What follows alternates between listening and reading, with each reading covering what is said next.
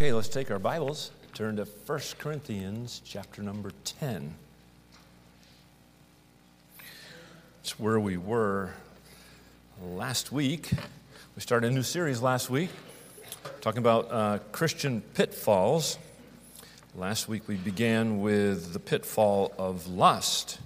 And we mentioned that pitfalls are, it's kind of the idea of having some kind of hole or a trap that's lightly covered so that something or someone falls into it. And of course, in the spiritual realm, we're talking about how the devil and his workers would certainly like to trip up God's people and get them snared, get them in a pit of discouragement, get them in sin, get them trapped so they can't get out. And many times when people get in sin, they feel exactly like that. They feel that they're trapped. They can't get out. But God wants to get us out, and we can get out if we seek His help. And so we want to just quickly read these verses in light of a review here.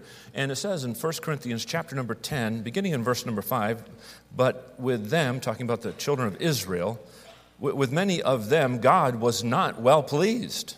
So why wasn't He well pleased? It'd be good for us to figure that out.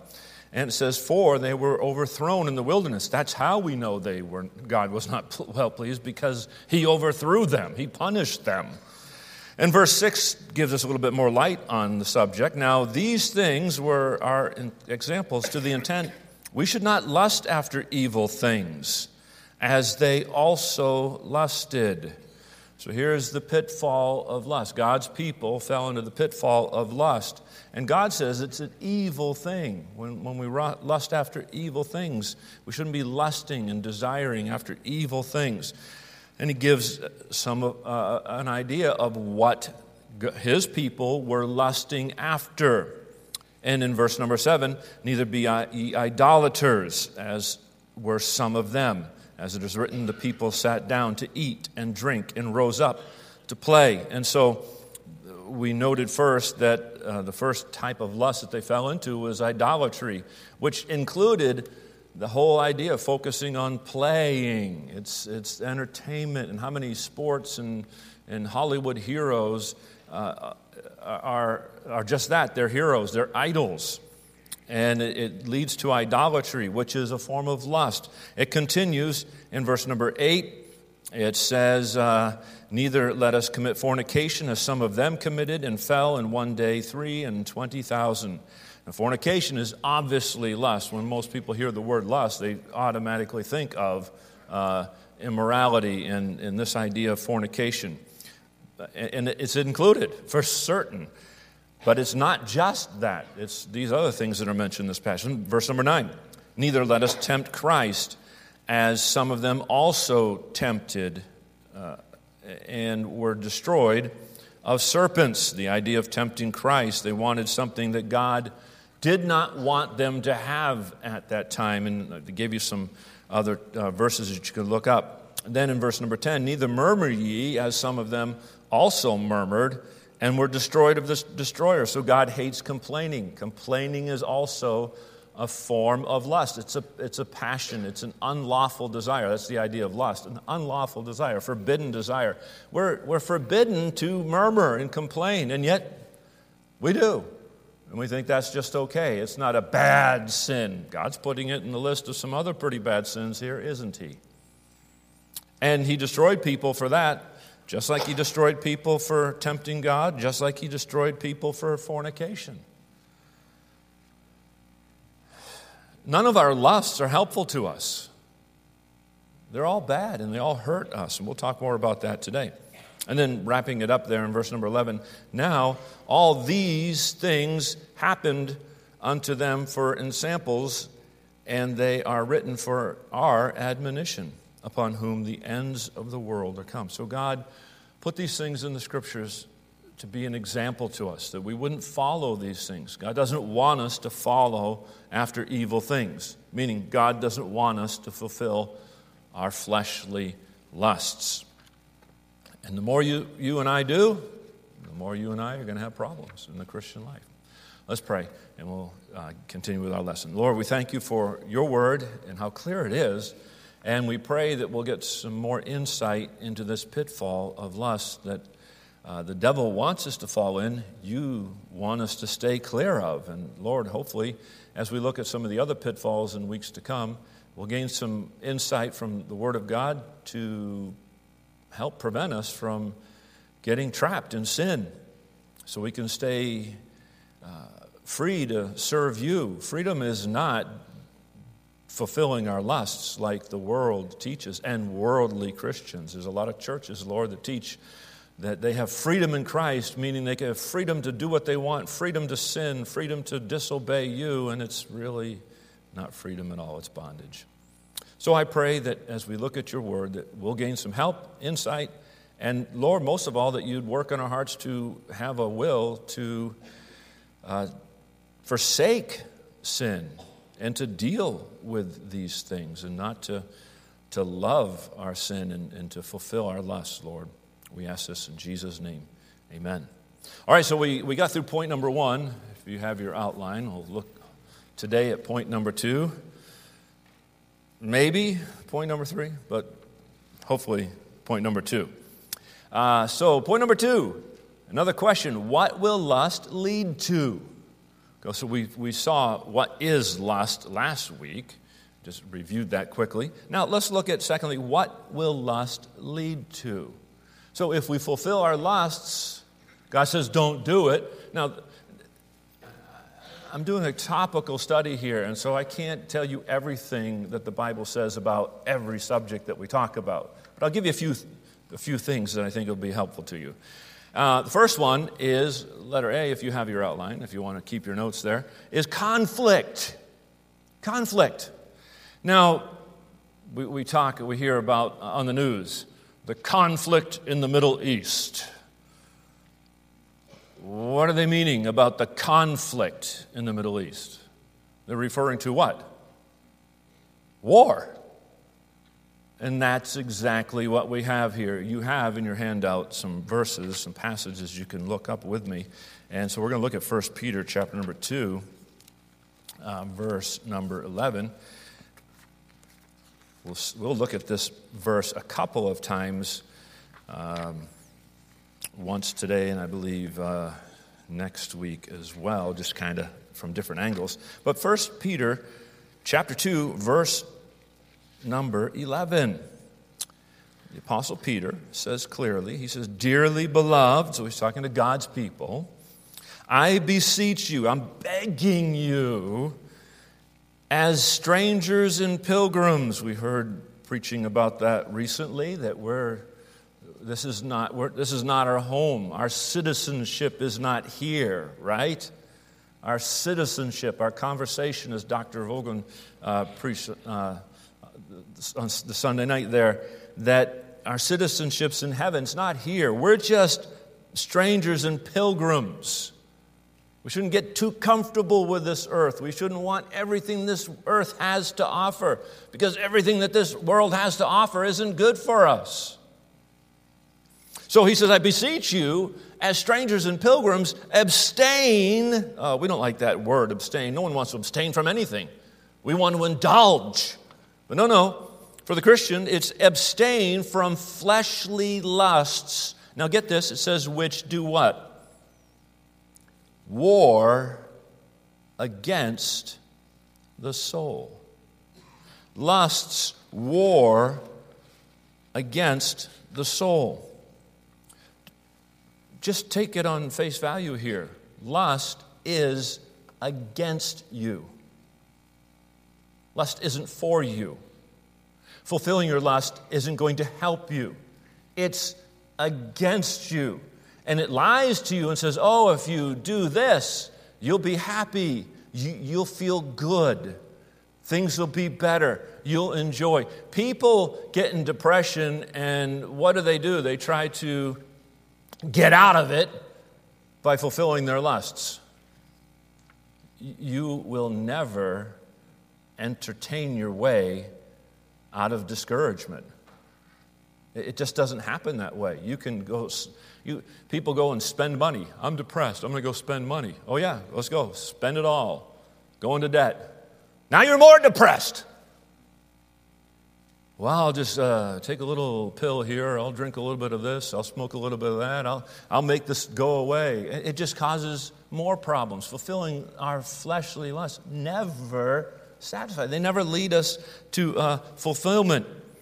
And so our lust lies to us, tells us that if we yield to our passions, our life will be so much better, we'll be fulfilled, and it's really just the opposite. By the way, let me mention this. Lust is insatiable. Think of any lust that you've yielded to. Did you just yield to it one time and, that was enough? I never have to have any more? Absolutely not. Lust is insatiable. So really, it's lying. It's telling you, hey, if you do this, you'll feel better. It'll be all good. It won't be all good because now you become a slave to it. Proof of this is Proverbs 27:20. The Bible says that the eyes of man are, some of you know the verse, are what? Never satisfied. You can look at something and you can want it. You can walk away from it and your mind's thinking about it. Let me just take one more look, and you look at it again. Oh, okay, yeah, probably shouldn't look at that. Oh, but I'm just going. Why do you keep going back to it? Because the eyes of man are never satisfied. And if you're never satisfied with looking, then you're going to have to do something else. You're going to have to partake of it. Fulfilling our lusts never lead to contentment. Never. We always want more. So the more you crave, the more conflict that begins to rage in your soul. Because lusts are against you. And war is transpiring. The more lust that you yield to, the more war is going on in your heart and in your life. More conflict. Isn't that what we need in this world today? We need more conflict, don't we? We need more conflict in our souls. We need more conflict in our homes. Isn't it a blessing and a joy when everyone's at each other's throat? We need more conflict in the church. You need more conflict at work, and we certainly need more conflict in politics.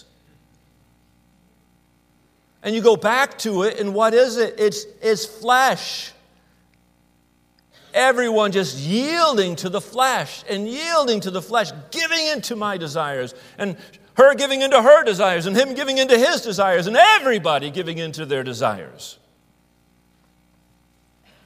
Conflict, war. Read that verse again. Dearly beloved, I beseech you as strangers and pilgrims, abstain from fleshly lusts, which war against the soul.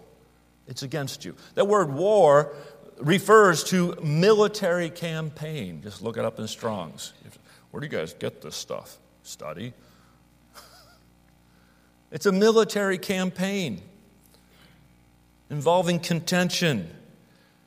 Now, what's the purpose of a military campaign? To defeat the enemy. Your soul, my soul, that's the enemy. Lust wants to destroy you. It wants to destroy me. It wants to destroy contentment in my home. It wants to destroy contentment in my marriage. It wants to destroy all of that in our church, in our personal lives. It's out to conquer us.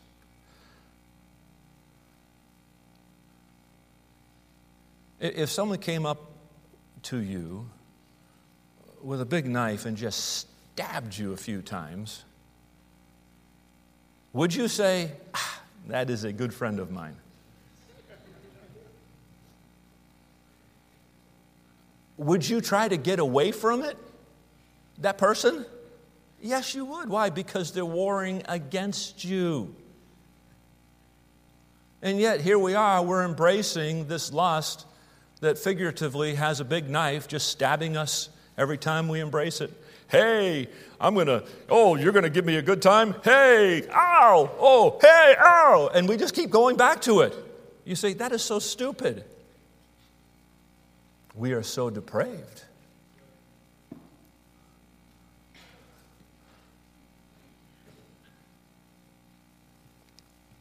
So we need to learn to see fleshly lusts as an enemy, not as our friend, okay?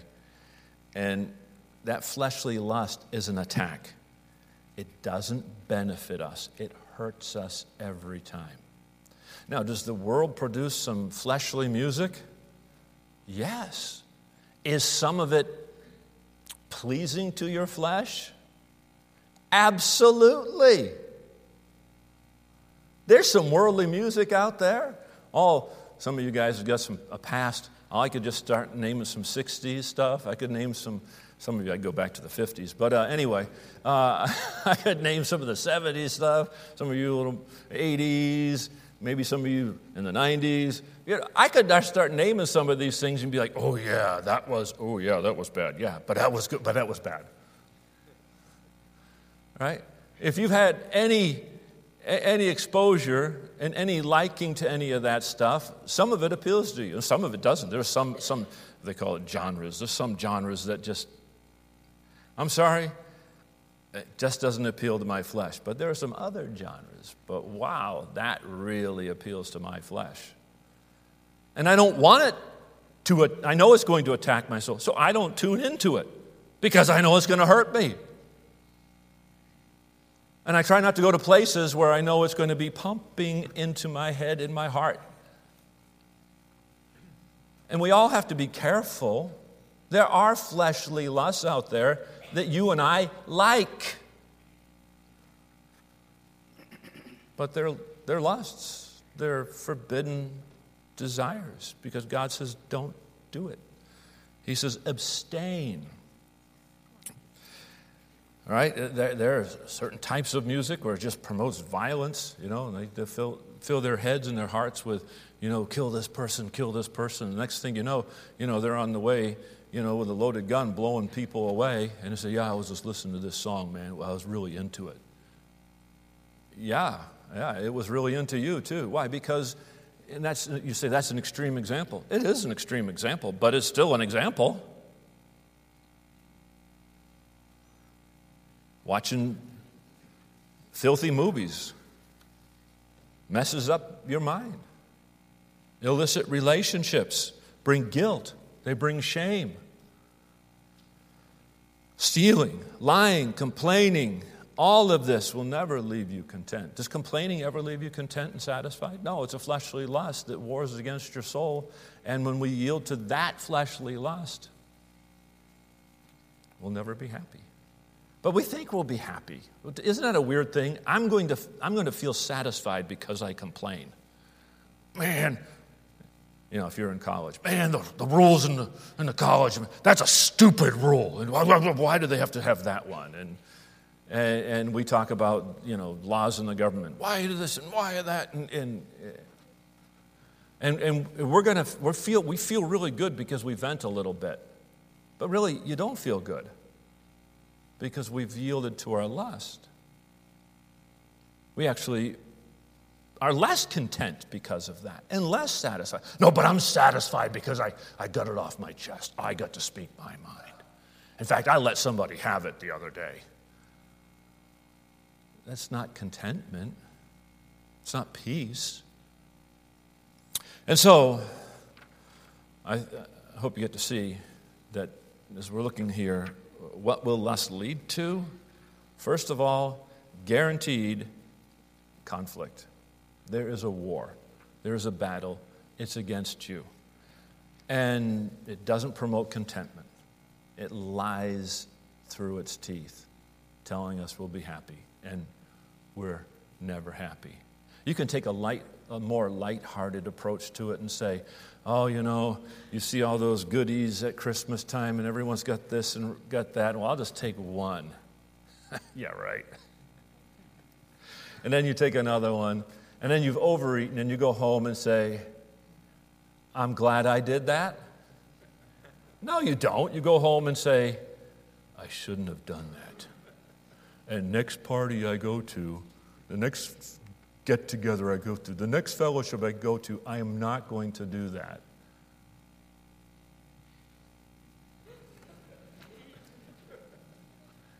And we laugh, but we know it's true. Okay. Let me get on to the next point. So what is this lust going to lead to? Yes, conflict. That right there should scare us enough to say, this is not my friend. It's going to stab me every time I embrace it. Then we look at, secondly, pain. Now, look at 2 Peter with me. 2 Peter chapter number 2. We're close by. Just turn over a few pages. 2 Peter chapter 2. Now, we're talking here about Lot. Of course, we know, if you look with me in verse number 7, it says, and delivered just Lot. He was a just man, although you wouldn't know it by the way he was living. It says he was vexed with the filthy conversation of the world. So this is what got to him. The world, their filthy conversation, their dirty, defiled conversation, the lifestyle of the world. He was vexed by it. Verse number 8, for that righteous man dwelling among them, in seeing and hearing, vexed his righteous soul from day to day with their unlawful deeds. Again, a lot here in this passage. So these unlawful deeds, does that kind of sound a little bit familiar to forbidden lusts? They're unlawful deeds, and he was being vexed by them. That word vex is not a word that we use a lot in our society today, but the word vex here literally means to torture. To torture. So Lot was tortured, if you want to say, in verse 7, by the filthy conversation of the wicked. He was tortured by it. Not because he was discouraged because of it. He was tortured because he was a righteous man. He knew he shouldn't have that and shouldn't engage in what they were engaging in. But he wanted it. And thus was the torture. And then in verse number 8, for that righteous man dwelling among them in seeing and hearing. So he was dwelling among the wicked, didn't have to be there. He chose to go to a wicked place, started to get kind of comfortable, but as we see, wasn't really comfortable because he was being vexed. And he was seeing and hearing, and that righteous soul of his was vexed from day to day with their unlawful deeds, those forbidden lusts. He was exposed. And by the way, this is self-inflicted torture, isn't it? Putting yourself in a place of temptation, not getting away from those things that you know are going to hurt you. Vexing is a slow but steady process. It says there day to day, that the day-to-day exposure to temptation, especially those temptations that you can control, are going to torture you. Say, I shouldn't look at this.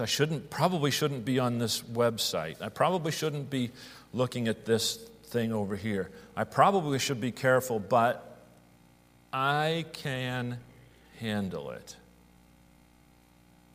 You can handle torturing your soul from day to day. You can And so the idea of torturing is inflicting pain. This is self-inflicted pain. So there's conflict, and any time there's conflict, it just makes sense that there's going to be some pain if war is involved, and that's what this passage is teaching us. That, again, it's not our friend. It doesn't make us feel good. You say, but I do feel good for that moment. Yes, but it always comes with regret if you're saved. It comes with consequences. And the devil certainly wants us to fall into these pitfalls. He wants us in this pitfall of lust. And we started with this one. This is This is day-to-day living right here. This is where the rubber meets the road. You and I have a corrupt flesh. We do like sinful things. I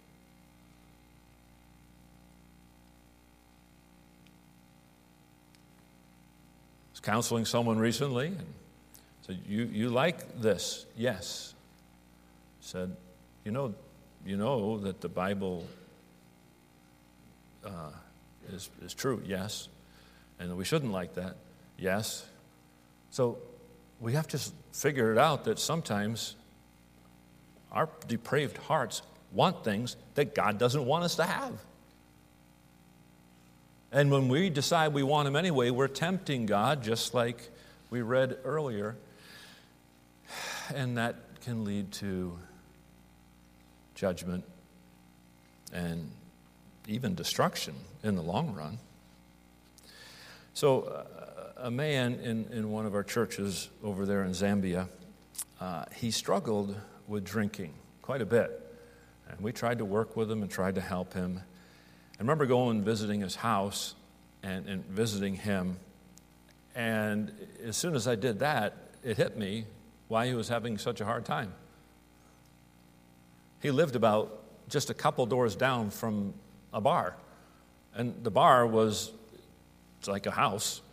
And the doors are open, guys are out in the front, they're all drinking. There's drinking inside, drinking outside, the music's going. And he walked by it any time he'd go somewhere. He couldn't resist the temptation. You know what I counseled him to do? Move. Don't vex yourself. Get away from it. There are some situations that, some people need to move. Some people need to find a new job. Some people need to do different things. But do what you need to do. If you know this thing is torturing you, there's some stores maybe you shouldn't go to. Just do what you need to do to get away from sin. No, don't stay out of church to do that. Pastor Olson says, I need to move away. I didn't say away, just maybe a different neighborhood or whatever. I know a guy who, I won't go into details, but it wasn't from around here, but faced some real temptation to get even with somebody who really underhandedly burned him. And he had to drive by the guy's house just about every time he had to go somewhere that was important. So he had to find a different way to drive around so he didn't see that house and see at that house what was bothering him so much. Do what you need to do, amen? We need to make sure we understand that yielding to our lusts is going to cause pain. It's going to torture us. Lust tortures our souls. And we're not going to be satisfied, so to speak, until we get our desire. All right? I shouldn't, but just a little bit, and then you give in. And then you're not satisfied. But you're not going to be satisfied until you give in, and when you do give in, you're not satisfied. So we need to try to prevent ourselves from putting ourselves into those situations that we know we're going to be tempted. Okay, so we see, first of all, conflict. This is what lust will lead to. Pain. I want you to turn with me to James, chapter number 1. Just back a few pages there. James, chapter number 1.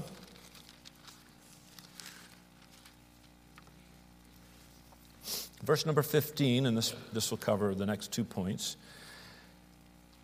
It says, then when lust... Well, I can start with verse 14. But every man is tempted when he is drawn away of his own lust and enticed. Then when lust hath conceived, so once this lust is conceived, it's going now, it bringeth forth sin. And sin, when it is finished, bringeth forth death.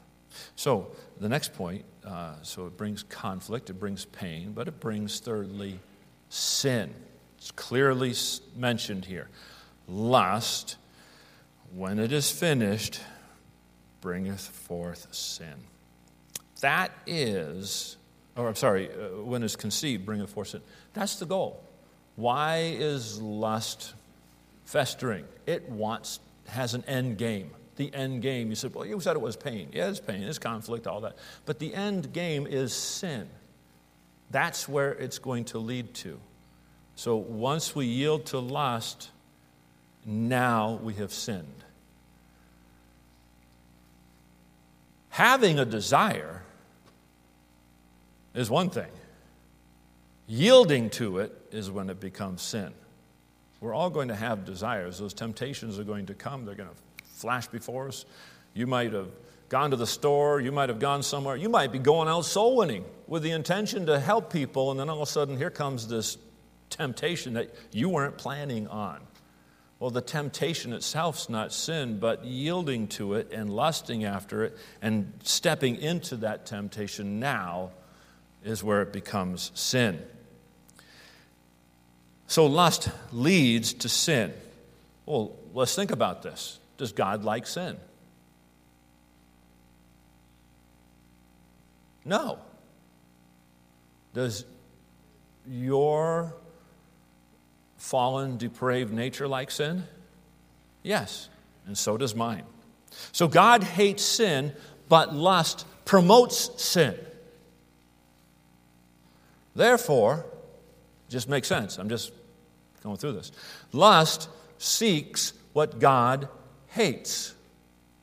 So when we are yielding to lust, we are yielding to what God hates. And the more you lust, the more you will sin. Because when lust hath conceived, it brings forth sin. That's why we need to not be lusting, not be thinking and focusing on things that we shouldn't have. And people do not usually fall in one area of their lives either. If you yield to one fleshly lust, we're now, as the Bible talks about, walking in the flesh, not in the spirit. And it's so much easier to yield to another one, right? Getting drunk is a lustly flesh, isn't it? But you know, people who get drunk are a whole lot more likely to commit immorality than someone who's not. You know, people who are affected by rock music. Rock music, by definition, really is a sensual, immoral type of music. It's not surprising, then, that those people who are given over to rock music are more likely to commit fornication. Why? Because yielding to one sin just puts you in the flesh and makes it so much easier to yield to another sin. And it just doesn't stop with, I'm going to complain. You say, well, that's a lighter one. It's going to lead to something else. So we've got to look at lust as our enemy. Stop embracing it. And be afraid of it.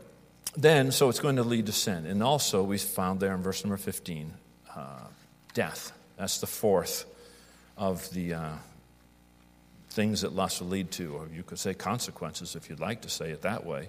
And so in verse 15 again, then when lust hath conceived, it bringeth forth sin, and sin, when it is finished, bringeth forth death. Death is the end result. And lust and sin work together, and it destroys the soul, it destroys our relationship with God, it kills our prayer life, it kills relationship and annihilates the inner peace that God wants us to have. It causes, sin brings forth death. It causes people's lives to end early, right? How many drunk drivers end up dying or killing someone else because they were drinking? Someone yielded to their lust, and it affected them and or someone else. People, it's really big now is gambling, sports betting. It's everywhere. Sports betting.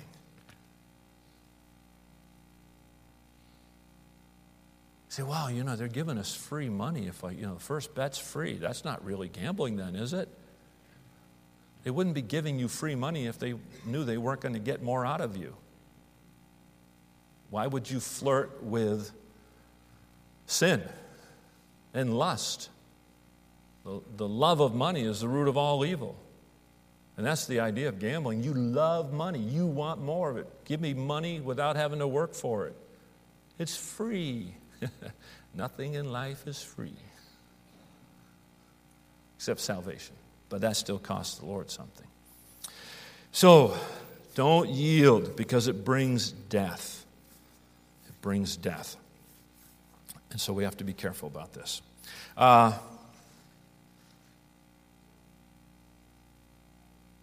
Let's tackle number 3 real quickly.